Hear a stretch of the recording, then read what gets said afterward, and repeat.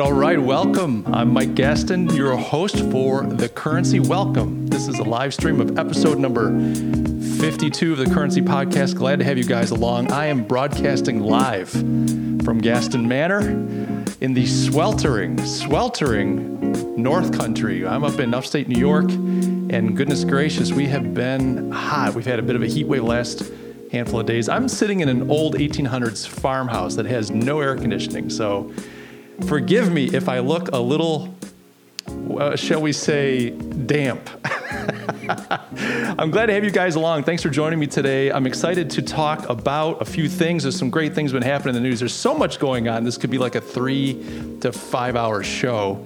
But I want to talk a little bit about Big Boy. They had a little bit of an announcement about their mascot. Oh my gosh, we're getting rid of our mascot too. They're jumping on the mascot murder gravy train. We'll talk about that soon. Also want to talk a little bit about Kanye 2020. How could you not talk about Kanye 2020? That's such a great news story.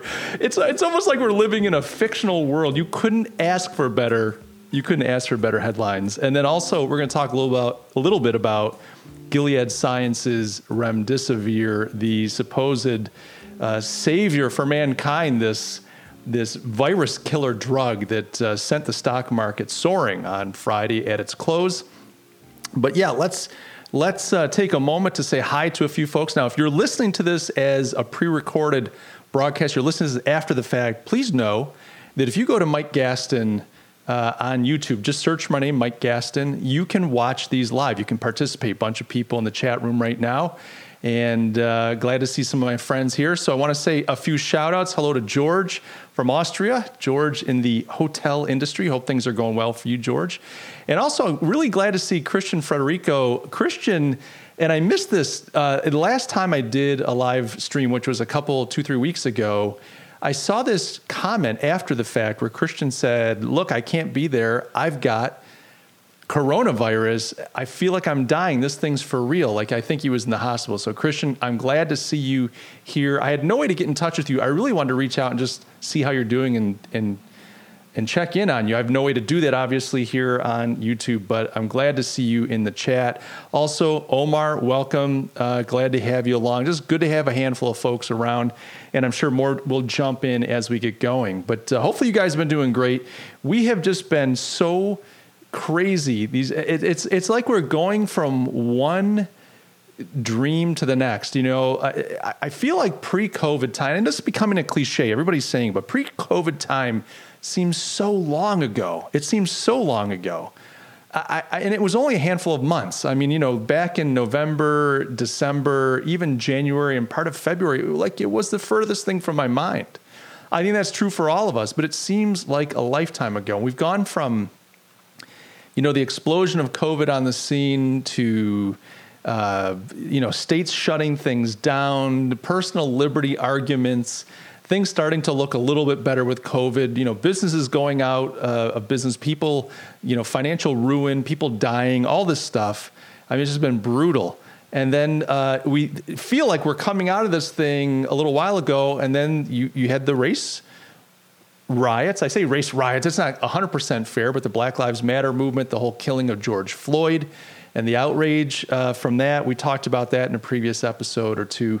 But it's just been nuts. And I feel like we're going from one kind of dream state to the next. I saw somebody wrote somewhere that this feels like a parallel universe. And what happened? How did we get into this parallel universe? Folks, sometimes fact is stranger than fiction. And I think our present times are proving that out. I'm reminded of I'll say Semitic, not Jewish, but like an old desert kind of curse, if you will. I think it comes from more of the Arab culture than the Jewish culture, but that Semitic kind of desert wisdom. And it is, may you live in interesting times. That almost sounds like, oh, thank you. That's a very kind thing to say. But folks, we're living in interesting times. That is not a good thing. It is not a good thing to be living in interesting times. It's crazy. Well, the great thing about something like this right now is that these are the times that try men's souls. And these are also the times that show us what we're made of, each one of us. It shows us what we're made of, and it allows us to be tested. It allows us to grow. No plant, no organism thrives with no hardship. It's not true. I mean, you can be healthy and you can grow, but like you're going to become stronger with hardship. Plants that suffer a little bit of lack of water from time to time, they get deeper roots. When there's some wind that comes from time to time, they get a little stronger, a little stiffer. They're able to withstand hardship. And the same is true for us. It's why we go to the gym. As you can tell, look at me. I'm a specimen of a gym rat. Not really, but this is why we go to the gym. We impose hardship upon ourselves.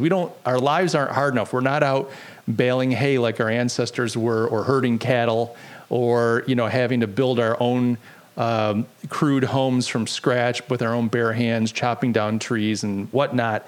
We're not fighting off mountain lions and so on to survive. So we've got to go to the gym and lift some heavy weights. It's like going out in your backyard and picking up boulders and stones. So we find these hardships. But the reason I bring this all up is to say we do these things to become stronger, to become fitter, to become more capable. And my hope, I'm just looking for a silver lining here, guys. I'm not trying to tell you that this is the best thing in the world. But my hope is for all of us that through a lot of this hardship, a lot of these struggles, that we can become stronger for it. And I think you're going to find there's a couple different, maybe 2-3 different kinds of people.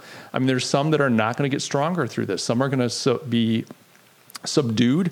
Some are going to succumb. And I don't just mean like they're going to get sick and die, but they're just going to become overwhelmed. They're going to lose heart. They're going to lose faith. They're not going to have a vision. They're going to kind of just perish on the vine, as it were, and not be able to thrive in a time like this. And I think there are other people that are going to say, look, I can't change the world around me. I can't change my circumstances, but I can dig in. I can control what I do. I can control what I say, what I think, how I behave.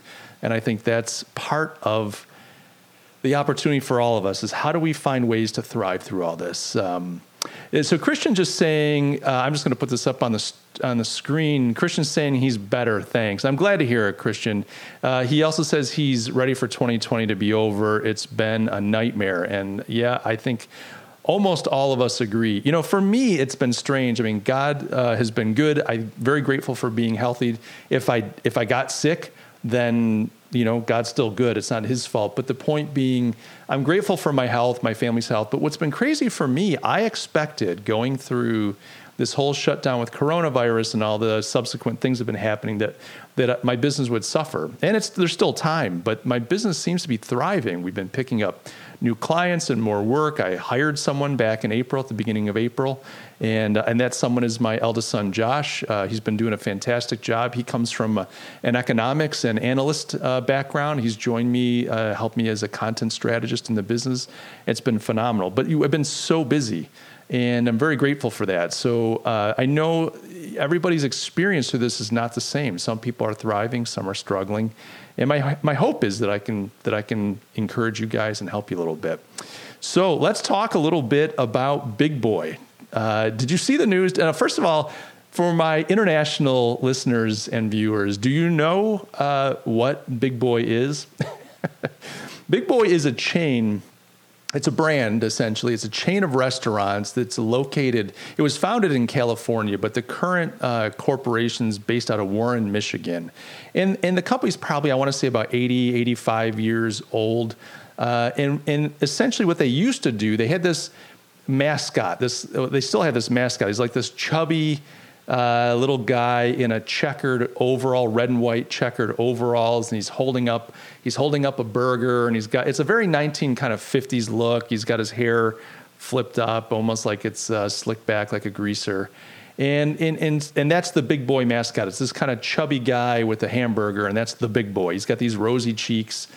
He's clearly overweight, and he looks like a heart attack waiting to happen, quite frankly. But but that's back before anybody cared about heart attacks. They just wanted those sweet, sweet burgers. Don't we all love a good burger? I mean, what's better? That might be one of America's greatest contributions to culture is the hamburger. Anybody with me on that?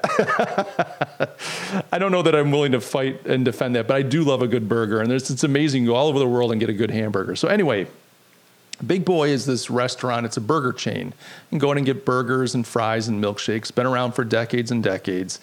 And its mascot is its name. It's the Big Boy mascot. It's this, and usually when you go to these restaurants, there's a giant Big Boy outside the restaurant. There'd be this big kind of hard plastic statue, if you will, of the big boy. And it's really cool, very colorful, very bright, and mascots standing outside kind of welcoming you in. And so you drive around, it's iconic. You see them from here and there, and you're not as popular as McDonald's or Burger King, et cetera. But you see them, and you drive around, you see the big boy, you go, okay, I know what that is. And you can get, brunch and eggs and whatnot as well, but it's a burger place. So Big Boy came out recently, the corporate headquarters came out and said, we're getting rid of the Big Boy mascot. The mascot's done. We're getting rid of Big Boy. We want to introduce you to Dolly. Now, Dolly is this female character, so if Big Boy's this kind of fat, chubby little guy with a hamburger, Dolly is not necessarily chubby, but this kind of blonde ponytail little character, also in overalls, blue overalls, very smiley face. Now, what's interesting is people are like, the media was like, oh my gosh, Big Boy's done. It's the next mascot to take a hit. It's the next mascot. Remember we talked a few weeks ago about Uncle Ben and Aunt Jemima and the cream of wheat chef. Nobody's tried to go after the Chef Boyardee guy, have they? You don't mess with the Italians, all right? Like when there's an Italian, you don't go after the Italians because you don't know that guy. The Chef Boyardee chef might be connected. He might be a made man. Just because he's in a chef outfit doesn't mean he can't, break your kneecaps in the back alley. If you look at him funny.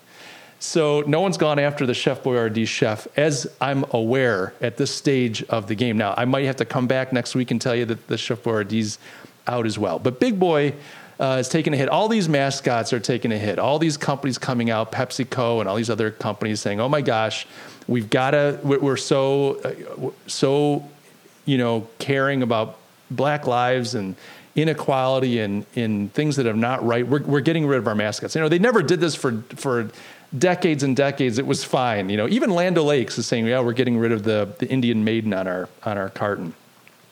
I had a quart of Land O'Lakes cream that we use for coffee in the refrigerator and the tea. She was still on there, so they haven't rolled out the new packaging yet. But everybody was trying to spin this like Big Boy's the next one to go, and so I checked it out. And truth be told, here's the long and short of it: it's a marketing ploy. This is they're not committing to getting rid of Big Boy. They're just kind of rolling out a new chicken sandwich, and they're calling it the Dolly chicken sandwich. And the fact is, they've got this Dolly character back from some comic books that they put out in the 50s. It's this girl that would knock around with Big Boy, and they're just trying to jump on, in my opinion, and glom on to this whole political correctness right now. And they're saying, oh, yeah, no, we're getting rid of our white male mascot. We're going to put a female out there because, we care too. They started a hashtag, Big Clucking Deal, and they're trying to associate it with Big Boy. If you go to the whoisdolly.com, you'll see they've got the Big Boy mascot logo up in the left corner, and then they've got an arrow pointing to it, and it says Big Clucking Deal. Like, who cares about Big Boy? And now it's all about Dolly. So it's really stupid. George has a great comment. George says, the chick for the chicken sandwich. Very good, George. You should be in marketing, my friend. So I could just hear the marketing message or the marketing meeting in the background. These guys just trying to figure out, well, what can we do? How can we jump in on the action right now? I don't think that Big Boy is making a statement that they're ashamed of patriarchy and white male privilege. I think they're just looking for a way to get some attention. Now, good for them. Nothing wrong with that. Nothing wrong with trying to get a little bit of attention. I just hate the fact that everybody seems to jump onto these movements. Let's step back for a minute and say, hey, there are some things about being black, not only in America, but across the globe, that is difficult, that are difficult. There are things about being black that are difficult and unfair and unjust. Let's just admit that. I don't have a problem saying it. If I look at the economics, if I look at the statistics, actually, white males are killed more than blacks by the police. Even that said, it is a high number. If you look at the population, you go, this is too high. Now you can say, well, some of it's behavior. The white males aren't, the whites aren't doing the things that the blacks are doing. The blacks are breaking the law. I get all that. I don't want to get into those arguments, but at the end of the day, who's going to argue that it's awesome being a black person in America? I think it's hard. I don't subscribe to the idea of institutional racism. I don't. I've had discussions. I have a friend, a black friend. He's a consultant, talks a lot about this stuff. He's into it. We've argued. I've listened to his thoughts on it. I just don't agree. Now, I'm a white guy saying to a black guy, I don't agree about your experience. That's kind of rich. But I think the deeper issue is more an issue of fatherlessness than it is institutional racism. I might get canceled for saying that, but and we can explore that at some point. I think this is true for any race. I don't think this has anything to do with your skin color. I think you remove men out of a culture. You remove either sex. If you remove women out of a culture, you have different issues. But you remove men out of a culture, which Lyndon Johnson's policies back in the 60s did, you kind of reap the whirlwind down the road. And I think that's more what we're looking at than not. But anyway, even saying all that, even saying that, yeah, I understand that racism is a thing, that being black in America is difficult, et cetera. I hate the fact that these corporations just glom on, because at the end of the day, they're just doing this to make a buck. What is it about Big Boy that differentiates them? What about their product differentiates them? What about the experience? What problem is Big Boy solving? What experience is it creating? What brand promise is it delivering? What brand expectation should I have when I deal with Big Boy? Quite frankly, when I think of Big Boy, I think of old, tired, dirty restaurants. Why? I don't know. I don't even go in a Big Boy anymore. I just don't think that it offers me anything that I'm interested in. I can get a much better burger 2 doors down at some little niche shop or even a chain that does it better. I mean, I just don't know what Big Boy does that's better. And so often I think these companies are in a position of like, what are we going to do to juice the numbers? We got to get some numbers. And I don't blame them for that. You've got to get the numbers. That's the thing. You've got to get the numbers. That's part of being in business. But if the best you can do is come up with some campaign that kind of culture jacks the latest topic that's going on, the latest drama, the latest heartbreak, the latest human misery, the latest unrest in society, and you're going to culture jack that and go, yeah, we're getting rid of Big Boy. Hello, Dolly. Well, hello, Dolly. Anyway, I will not sing to you because I'm already probably going to lose people just by the things I'm saying. No need to make it even worse by singing. So that's the thing with Big Boy. They're even kind of couching this as, wink, wink, this is temporary. What are they going to do? Change the name of the company to Dolly? They're just going to change it to Dolly? I don't think so. They're going to stay Big Boy. There's no way around it. They're in like Flynn, as they say. Unless they completely change their name to Bob's Burger Shack. Even then, it's a male name. I mean, what are you going to do? They're stuck with Big Boy. This is just a little bit of a marketing campaign. Good for them. I mean, hey, I hope it works. But at the end of the day, I just would love to see companies like this be more creative and dig a little deeper. Dig deeper into your organization. Dig deeper into your product. Dig deeper into the customer experience. Are you looking at the customer's journey? What is it like for them to engage you from the moment they walk in the door to the moment they leave? What is their experience like? Are you mapping that? Are you innovating? Are you looking at ways? The biggest innovation they've come up with is a chicken sandwich. I mean, think about that. It's a chicken sandwich, folks. It doesn't get any more vanilla. What do we say whenever we're trying a piece of some food that we've never had before? Someone goes, here, I want you to try these frog legs. Now, not being French, I've never had frog's legs. So I try the frog legs. What do I say? Oh, it tastes like chicken. I mean, chicken is like the de facto baseline flavor for any meat is chicken. It's kind of it's our fallback flavor.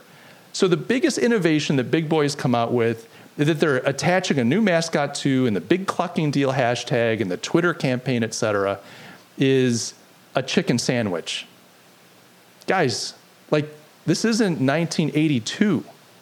So I just wish for their sake and for companies like them that they would dig deeper and say, what is it about our product that's better? What is it about our product that's unique? What can we do about our company and the experience that we create? How can we innovate? Innovation doesn't have to be a $1 billion game. Innovation can be incremental. Innovation, some innovations are so small, but they have the biggest impact. You go to a hotel and you go in the room and your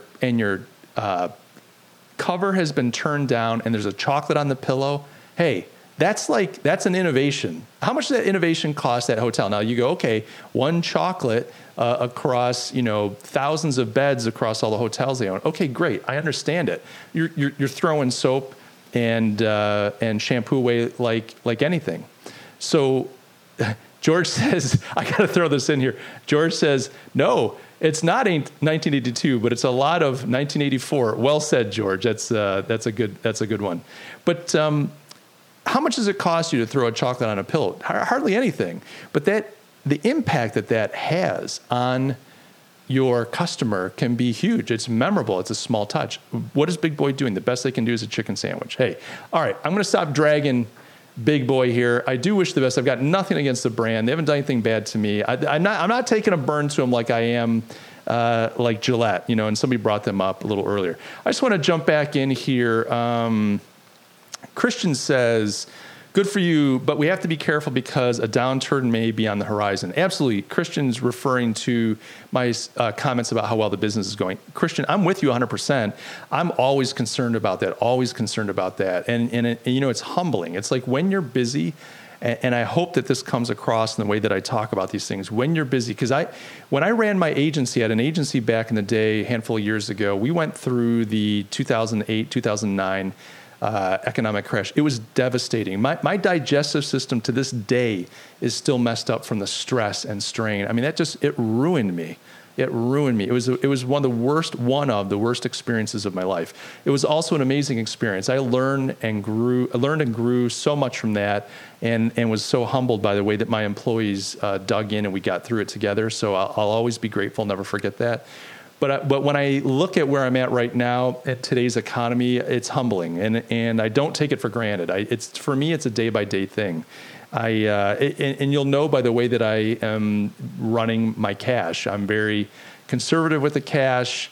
I'm paying down as much debt as I can. I'm packing away as much cash as I can. I'm just trying to be as conservative as possible. I'm not unwilling to spend, but I'm not taking anything for granted because, like you said, Christian, you don't know. I mean, today's good, but there could be another big downturn, and I could be sitting there with empty pockets like the rest of us at the breadline saying, not that the rest of us, like we could all be at the breadline together saying, what happened? Also, Christian says, last year Gillette ad was the worst. Not buying Gillette no more. I don't blame you. I talk to a lot of men. Now, I shave, not my face. For those of you that can see, I shave my head. I'm a balding male, strangely. It's amazing that a man so beautiful and with such superior genetics could have balding. I know you're all surprised, but yeah, so I'm a little balding and I shave my head 2-3 times a week. And same, but I've talked to a lot of guys, and a lot of them just said, yeah, not buying those anymore. And, Procter & Gamble took quite a hit. Like, I think I mentioned this before in another podcast, but I think it was like $5 billion hit from that. So yeah, that was, and George agrees, says, yeah. George says, happy to hear that your business is doing good. And he says, yeah, Gillette was really over the top. And then Christian Frederico says, not man is okay. Cancel culture is not good. I think he's just essentially saying cancel culture is not good. All right. Well, that wraps up the piece on Big Boy. I'm half tempted. To go find a Big Boy and have myself a burger or a chicken sandwich because I feel like I'm dragging them. And this is the problem. They're so off my radar. They just haven't done anything remarkable. And to be a burger shop, you don't have to do. It's not like you've got to cure cancer. I'm not asking you to I'm not asking you to cure cancer. I'm just saying, where's the innovation? And by the way, folks over in Warren, Michigan, if you're listening to this podcast, give me a holla. I'd be happy to talk. I think there's some amazing things that could happen. It's about the customer experience. If you can create an experience that is unique in some way, I know it's about new products. You've got to be putting new products out there, and maybe the chicken sandwich has been a culture. There's been a battle. Maybe the founder was anti-chicken. He was a beef guy. And so, and there are people just for generations we can't do chicken. So maybe this is a big deal for you guys. But I think there's an opportunity to differentiate Big Boy in a way that could be special. And I think you got to own who you are. It's fine to roll Dolly out. No problem with that. I don't have a problem with that. But don't be ashamed of Big Boy. Big Boy's special. He's unique. He's iconic. We kind of know him. And I think you've got an opportunity to have more of a narrative, more of a story. What is and who is Big Boy? What does he believe in? And I think you're missing out on that. I think when everybody's zigging, you should zag. I'm not saying that you should be insensitive. I'm not saying that you should ignore the times you're in. You should be savvy. But I think you've got something special, and I don't think you're taking advantage of it. That's just me. And to come out and say, well, we're going to jump on this mascot murder bandwagon, well, I can't agree. I just don't think that's the way to go. But hey, what do I know? I'm just some kid from Rochester, New York, right? So what do I know? All right, let's talk Kanye 2020. What do you guys think about Kanye 2020? I mean, I just find it's just like such a funny, we just live in such a strange time. Kanye 2020.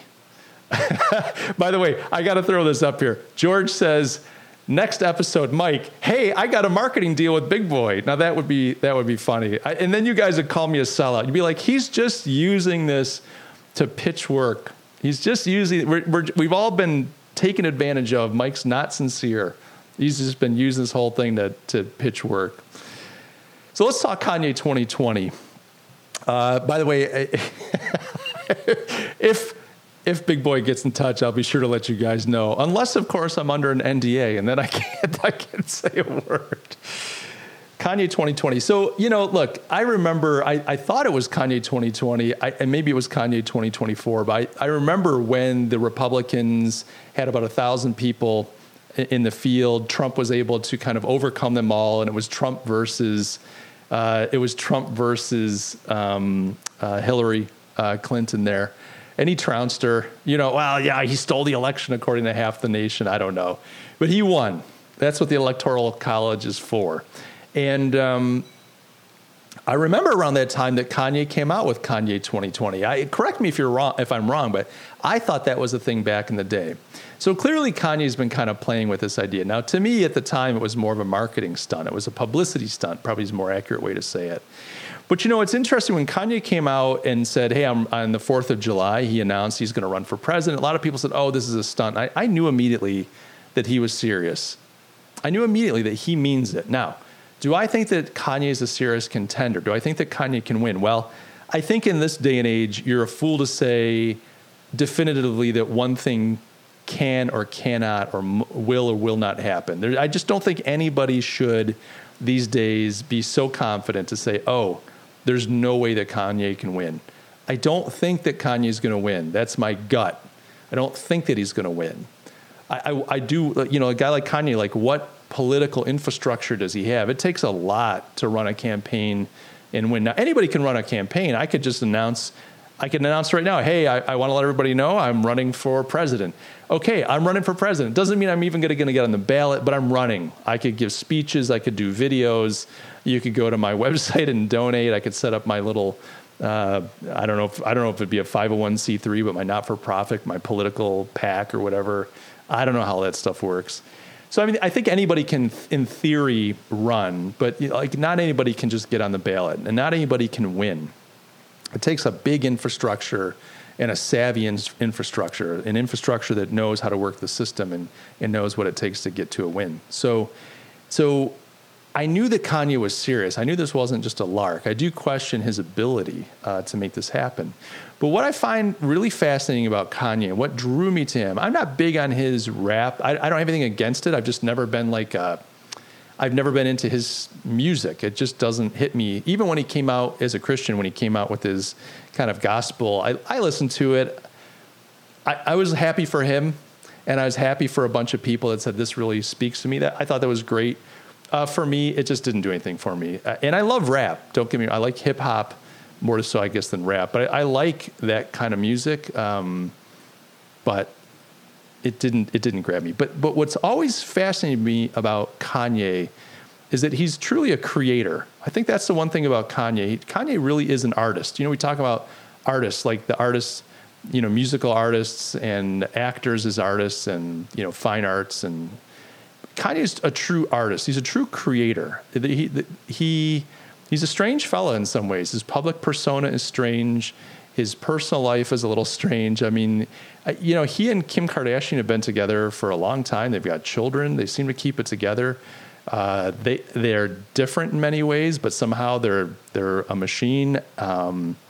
He's just a very fascinating study. And I think the one thing that drives Kanye is creativity. And I was doing a little bit of research on the Kanye story, and I want to share with you. I think I had a window open. I'm just going to bring it back up. But I had the New York Post did a story on Kanye. And I thought it was interesting because Kanye kind of went through and talked about his platform. And it's very interesting because he talks about, they keep asking him, well, what's your policy on this? What's your policy on that? What's your foreign policy? What's your policy on China? What's your policy on these different things? And his answer to all this is like, I don't have a policy. And I'll have one later, but this isn't about my policy. This is about being a creator and a designer. And he talked about like when I was working with Nike to do my Yeezy sneakers or whatever they are, Yeezys, or I don't know. Look at the old man trying to figure out hip hop culture. He said at the same time I was working with Louis Vuitton for a line with them. At totally different markets, totally different products, totally different brands, but I'm able to do both. So I think what he's trying to say is I'm a designer, I'm a creator. I want to come in and look at a problem and come up, and he used these words, I want to use creativity and innovation to come up with solutions. By the way, if you hear a little barking in the background, that is Isabella. We have a 2-month-old golden retriever. Is she 2 or 3 months? It's maybe 3 months old now. A little golden retriever that's full of puppy energy, to say the least. She's a good girl, though. I think when she gets older, she's going to be a lot of fun. But she's very strong-willed. It's like when she wants to do stuff, it's like you got to do it with her now. So I think one of Kanye's kind of strengths, and I don't know how this would parlay into being a president, but one of his strengths is he's a creator. And I do think he sees himself as someone that could come in there and solve some of the problems. I think Kanye's run, I think part of it's ego. You get to a certain level of society and you do believe your own pub. You start to believe your own press. And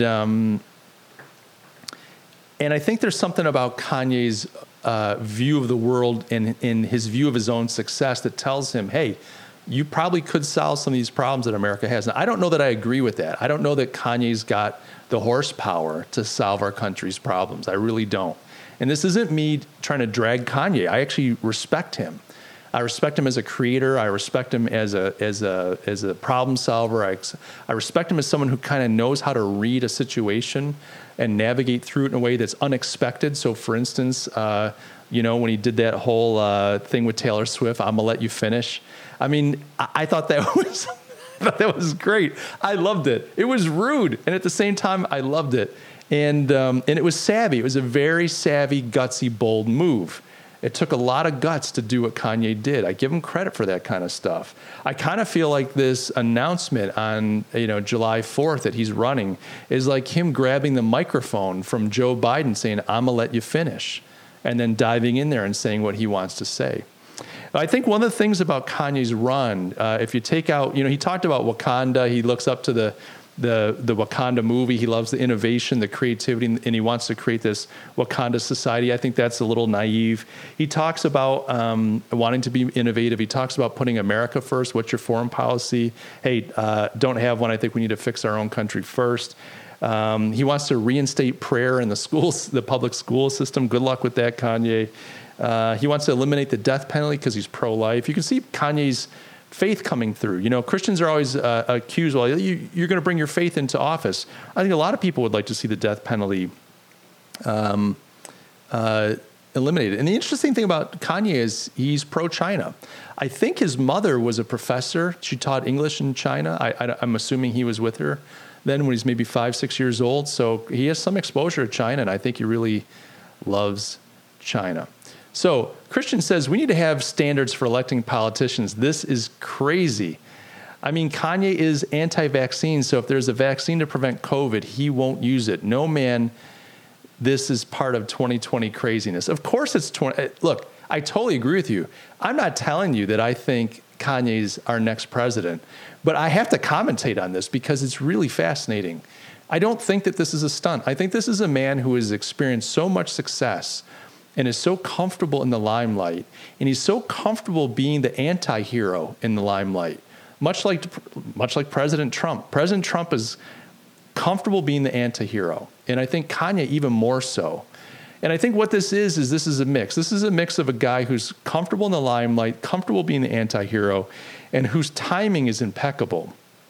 That timing of I'm going to let you finish with Taylor Swift and some of the other stuff he's done it's just brilliant. It's brilliant timing if you look at it through that lens.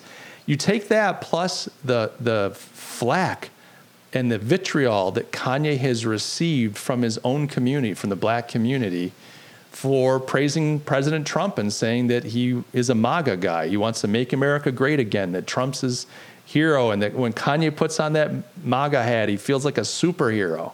He feels like he can fly. And I just love Kanye's way of communicating. There's a childlike honesty.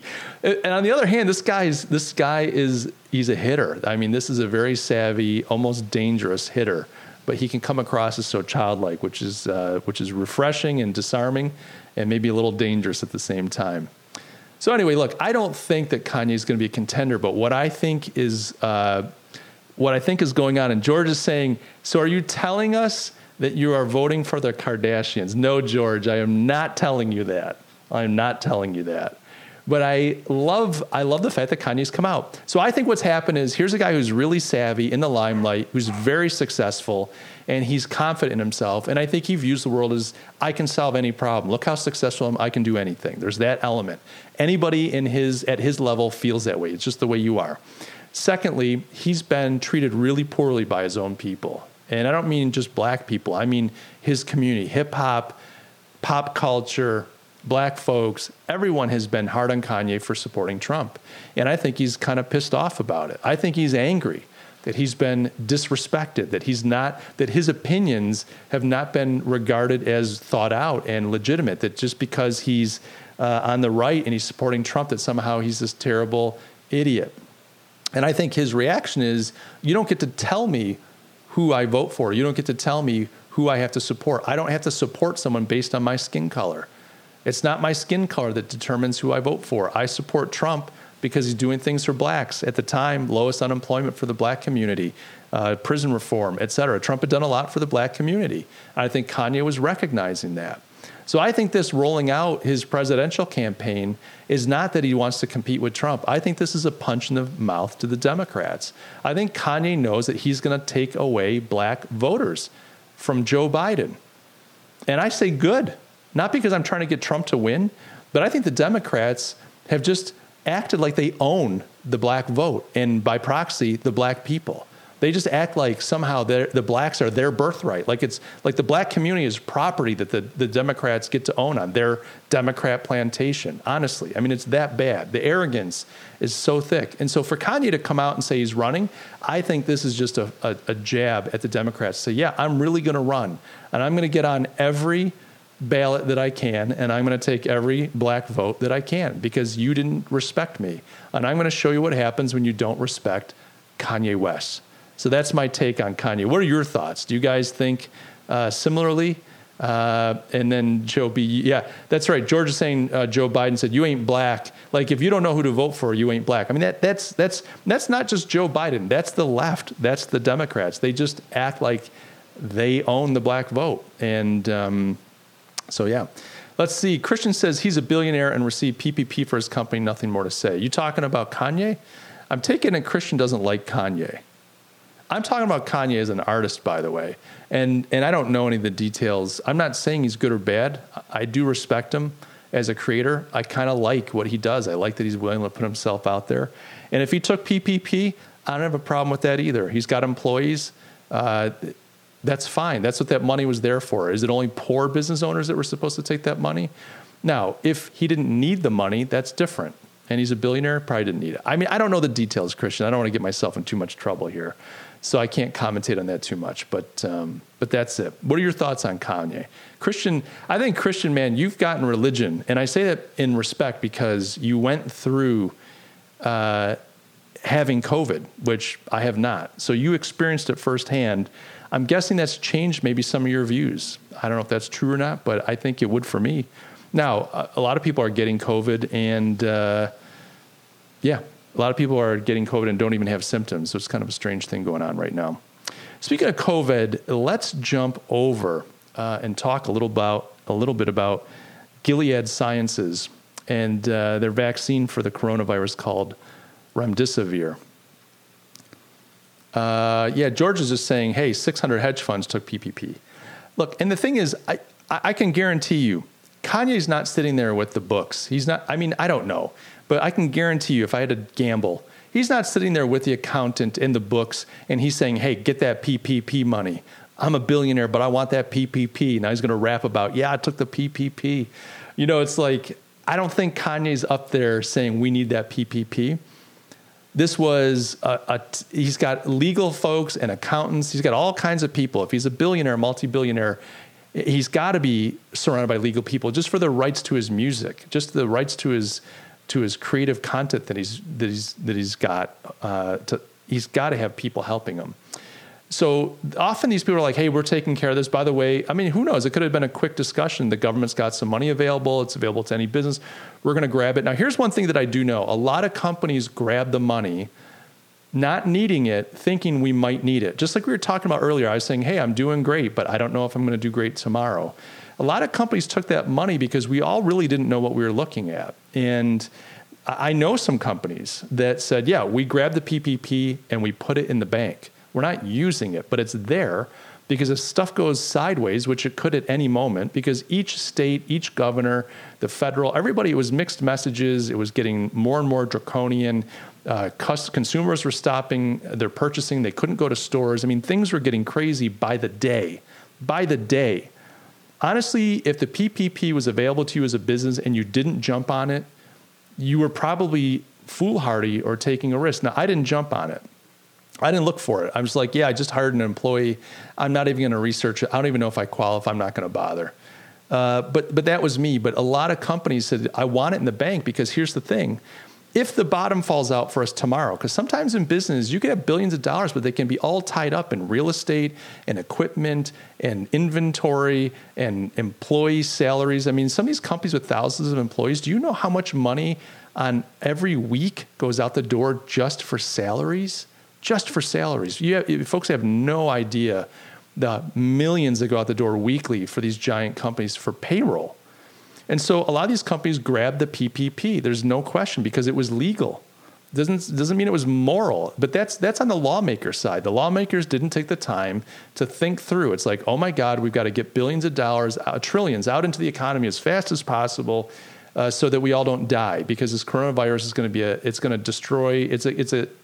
It's a game changer. This is a existential threat to humanity and society. But they didn't take the time to think through it. You got the two sides fighting. Everybody's trying to pack some pork in there and get some stuff in there. And if the only way you're going to get it done is just to get it through and not to be too picky. They weren't picky. You can't blame these companies for grabbing it and sitting on it. Now, what becomes a problem is when they grab it, sit on it, don't need it, and they don't give it back. That's a problem. And that's happening a lot. But again, this is the way the lawmakers set it up. So can I blame Kanye for that? Is Kanye personally responsible? Ultimately, it's his name, it's his company. But he's got an army of accountants and attorneys and advisors, and they take care of all that crap. Do you think he's going to sit and spend a week researching all this? I was getting emails every day from my accountant and his firm on the PPE thing. And every day they were having webinars and meetings and seminars, and they had all kinds of content. It's like you could spend 8 hours a day just getting up to date on PPP and the latest thing from the government to help you out. And I just said, I've got a business to run. I don't have time for all this. And, it's me and my son working in the consultancy. So we'll make it work. We'll take care of each other however we need to do that. But, you've got 100 employees, 1,000 employees, tens of thousands of employees, like a lot of these companies. I can't necessarily blame them for being willing to grab that money and sit on it in case they need it. That's what you do. Why wouldn't you? So there's that. Anyway, I don't mean to chastise anybody. It's not that I don't agree with you being angry about it, but I just want to put a little bit of reality on this. Like sometimes people are so incensed that he personally did this. He probably had no clue about it. Kanye does not strike me as a guy who's spending lots of time with the accountants, hanging out with the bean counters, yucking it up over, generally acceptable accounting practices. So there's that. But let's talk about Remdesivir. You guys heard of Remdesivir? So the market was lagging a little bit this week, and then it had like a 350-point pop after Gilead Sciences announced that its viral combatant, Remdesivir, that supposedly is fighting the coronavirus, is proving to be, it reduces the risk of death. And I found that very interesting. I mean, it reduces the risk of death. So the news that Remdesivir reduces the risk of death made the stock market jump 350 points on Friday as the market started to close. And, I don't want to get too deep into this. There's all kinds of conspiracy theories about Bill Gates and Anthony Fauci with Gilead. And, they quashed chloroquine because they're trying to get Remdesivir because they're going to make all kinds of money. Then all these fact-check organizations, no, they're not going to make money because they didn't invent it. But if you do some research and try to see is Fauci connected with Gilead, it's very hard to find that information. Lots of people claim that he's on the board, that he's an advisor, that he's paid by them, et cetera. It's very hard to find that if that is the case. And I don't know if that's Google or what. Like you put in the strings and search, and it's just Google will not give back good information. I'm not saying that they're hiding that he is. I don't know if he's on the board. It's just that you get results back that are non-informative one way or the other. A little frustrating if you're trying to do some research there. But a lot of people are sure that Fauci and Gates, that the call is in and they're going to make some money off this if this thing pops. That's why they've squashed it. That's why they squashed chloroquine that was obviously cheaper. And the other thing that people are saying is like, yeah, that's why all the testing, they want the numbers up, the fear, and so on. I can't comment on that. I don't have insight into all that stuff. But what I do find interesting is the fact that the market popped the way it did on the news. That tells me one thing. It tells me that there's a real, I'll just say concern or fear amongst the population of death from COVID still. Now, what's interesting is with all the testing that's going on, America's getting more and more cases. That's partly the spike is due to the fact that we're just testing a lot more than we used to. I know in New York State, you couldn't get a test unless you were deemed kind of essential, like if you worked at a nursing home, et cetera, you could get a test for free.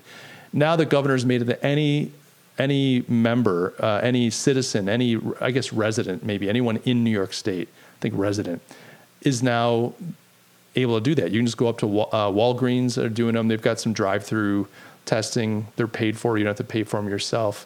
They're subsidized by the taxpayers of New York State and America, and you can get those. Tests done. But the fact is, you're getting a lot more testing. If in my state anybody in the state can get it, a lot of people are jumping in, and I think at the end of the day, people are just fearful, and that's what's driving this. Now, I'm curious because we've got Christian. I don't know if he's still on the stream or not. I've been kind of poo-pooing this thing. I know that it's brutal. Like I know that people that have gotten it have died. I'm not saying that's not true. I don't trust the numbers being reported. I think that some of the healthcare systems have been misreporting. I had firsthand accounts of deaths being attributed to COVID from healthcare clinical workers telling me that, yeah, there's stuff being attributed to COVID that's not.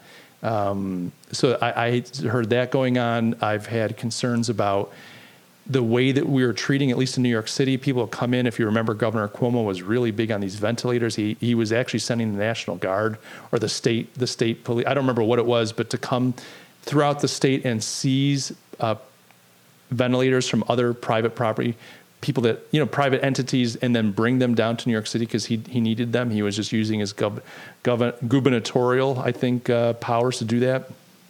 Outraged a lot of people, saying, well, what if I get sick tomorrow and you've taken my ventilator and I don't have one? But I actually wonder, because you don't hear about ventilators anymore, was the intubation, was the ventilation of these people actually causing a lot of the deaths? Were their lungs in such brittle state from fighting the disease, the virus, that you put them on a ventilator, it destroyed their lungs and they died? And part of the reason they put people on ventilators wasn't because they couldn't breathe, although breathing was an issue and is an issue. But part of the reason they put people on the ventilators was because they were trying to contain the virus within that body. If you've got all these people in a hospital and they're breathing the virus out into the air, if you ventilate them, if you intubate them, now you've got their respiratory system as a closed system. They're not breathing out into the air where the general population is going to get that virus. We didn't know enough about it, so that was one way to contain it.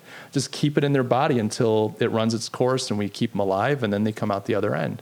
I think a lot of people died actually from being put on ventilators. Another big group of people died again, were the elderly in nursing homes and senior care facilities. And this, again, were bad policies in a number of states, mine included, where these senior care facilities, nursing homes, were commanded by the state to take in COVID patients. If a hospital was discharging an elderly person with COVID, you couldn't refuse them if you were running a long-term care, elder care facility. Well, then it gets into that population, one of the most vulnerable population, tens of thousands of people affected by that. Many, many family members, they've lost loved ones because of it. So where am I going with all this? I'm not calling BS on the virus. We've talked about the virus in the past, but I am questioning this fear. What you're hearing right now in the news is a lot of talk about the spike. It's the spike. All these states, there's a spike. What you're not hearing anyone talk about is the death rate. How lethal is this virus now? Have we looked at it? Is it becoming less lethal? Is it becoming less of a threat to my life? Yes. Is it miserable? I've had some sicknesses that I wish I were dead. I've had some terrible, I was in Africa. I was in South Africa once. I got a gastro thing that I wished I were dead. It was the worst gastro. I mean, it didn't nearly kill me, but I felt like I was dying. I was so weak. And I've had the flu before that's knocked me out, 10 days where I could barely walk to get to the toilet. I mean, that's how bad I've been sick before. Now, not these aren't terrible, but they're miserable. Is COVID becoming something more like that, where it's miserable but not necessarily life-threatening? And my question is, there's so much media attention on this thing, so much media hype, so much hyperbolic language about this, so much emotion around this. Yes, people get it, and it is miserable, and people have absolutely died from this thing, but people have died from the flu. You can die from a host of things. A host of innocuous, mundane things can kill you. We all know that. That's part of life. I think the reason this becomes important to talk about isn't because I think COVID is fake. It's because of the way that we have been fed this nonstop 6-month diet of, oh my God, this thing's going to kill you. And I just think that people are at a point right now where they're just terrified. And that makes me a little concerned because, as we know, in any political, like you look at the U.S., we were fearful of terrorism. We couldn't wait. We were begging for the Patriot Act, begging for it. And now 20 plus years later, not 20 plus, almost 20 years later, we're sitting here saying, we've lost all our personal liberty. The government listens in on everything, our phone calls, they read our emails. It's like we gave up our freedom. We do not have the right anymore to live life on our own terms. Now, this isn't a matter of like, I'm angry because I have to wear a mask. This is more about when we're fearful, we're willing to do things that go against our own best interests. Sometimes it's better to tough it out and be miserable to get through the other side and retain control over yourself, to retain, to be self-possessed. But in the moment, you'll almost do anything to get out of it, almost anything. In my concern and with the market responding so strongly about Remdesivir is that there is this lower level kind of underlying terror and fear that I feel has partially been hyped. Look, I don't want to get COVID. I'm a little fearful of it. I think no one wants to get it. No one wants to get this thing. And it seems like a roll of the dice. You talk to one person, it's nothing. You talk to somebody else and it'll kill you. And I think we're all sitting here going, I don't know. But the problem is we've been fed such a diet of rhetoric and dishonesty and manipulation, in my opinion, my humble and accurate opinion.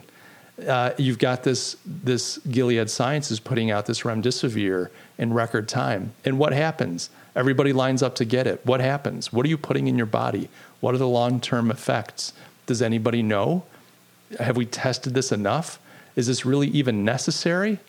Do we even really know enough about the coronavirus and COVID-19 to be making these kinds of decisions? Does the general population understand what the real risks are? I don't think so, because we're being fed a steady diet of propaganda and misinformation. I don't think this is a big conspiracy. I don't think that coronavirus was put out there on purpose, but I think people are capitalizing. Just like at the beginning of the show, I talked about Big Boy capitalizing, on this mascot murder movement and saying, let's roll out a chicken sandwich, throw Big Boy to the dogs just for a little while. We'll put Dolly out there, make people feel good about us, maybe get a little bit of limelight. Maybe we can get Mike Gaston to talk about us on his podcast, The Currency, drive tons of revenue and traffic into our store.